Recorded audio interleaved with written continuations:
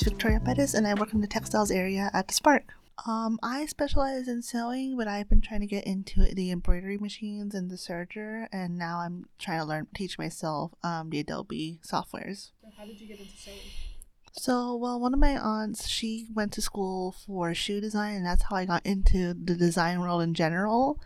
But as silly as it is, it was because of the Barbie movie Fashion Fairy Tale that got me into sewing. One of my grandmothers, they taught me how to sew. And then I think just one day to the next, I started making like garments and stuff. What was the first thing you made? I made a small pillow, but it didn't come out too great. But I would say like the first like real project I made a small little dress for one of my cousins during the quarantine phase. How would you say learning sewing? Like, was it easy? Was it hard? Did it come naturally? So I'm not the biggest number person, so when people would tell me inches and yards, I would have no clue what to do. So I kind of had to guesstimate everything, and I was very much self-taught. I really didn't do well in a classroom environment, but I think it's because of learning how to sew in a different way, I can teach people how to sew in better. When it comes to sewing, I would say it's neither easy or hard. I think it's hard when it comes to pushing yourself to learn new things and not getting used to having the same routine.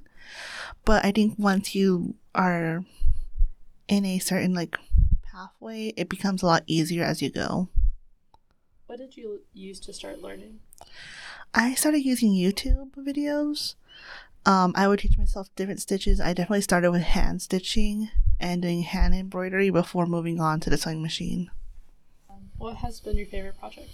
Well, here at the Spark, I made a pattern to make a bunch of little like squirrel-based teddy bears. I thought that was really fun.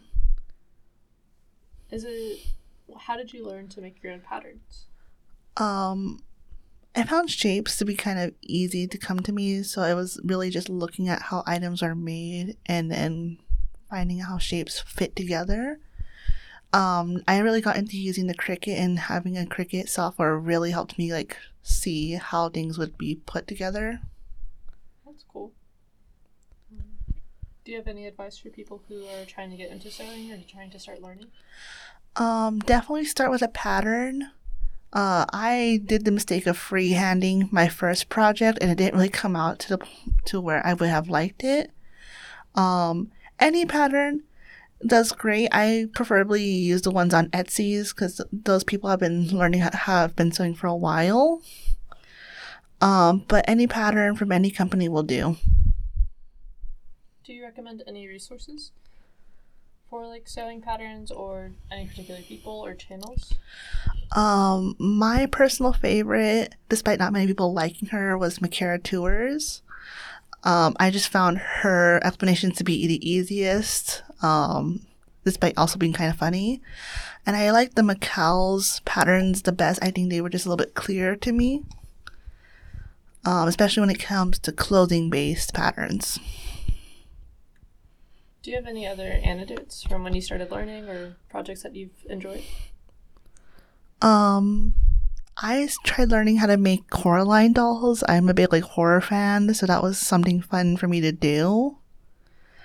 And I guess overall, outside of making clothes, I had been trying to learn how to make toys and just little things like that for kids. What has been your favorite project outside of the Spark or in the Spark for like sewing related stuff?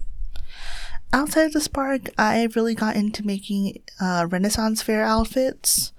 But in the Spark, I kind of just like making anything that comes to me. I have made a lot of little plushies for our display. I've always liked Ren Fair, just fantasy in general. So once I kind of realized, oh, I have this skill, why don't I use the skill to make myself happy? I found a really cheap pattern off Etsy, and then I would go to like thrift stores and I would get like fabrics, and I would make corsets, undergarments, and it was just something I kind of work on during my free time. I just think it's an overall just like a really fun activity, and I think everyone should get into. And if it's not fun, I would say it's just practical in the end. You get to make your clothes last a lot longer, which is actually a lot better for the environment because a lot of clothing do end up in landfills despite what people think.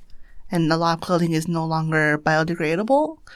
So if you can make something last a lot longer or be able to transfer it to something that's a bit more your style now compared to when you first bought it, it's a lot better in general. Thank you for listening to the Ignite podcast. I'm Victoria Pettis, signing off.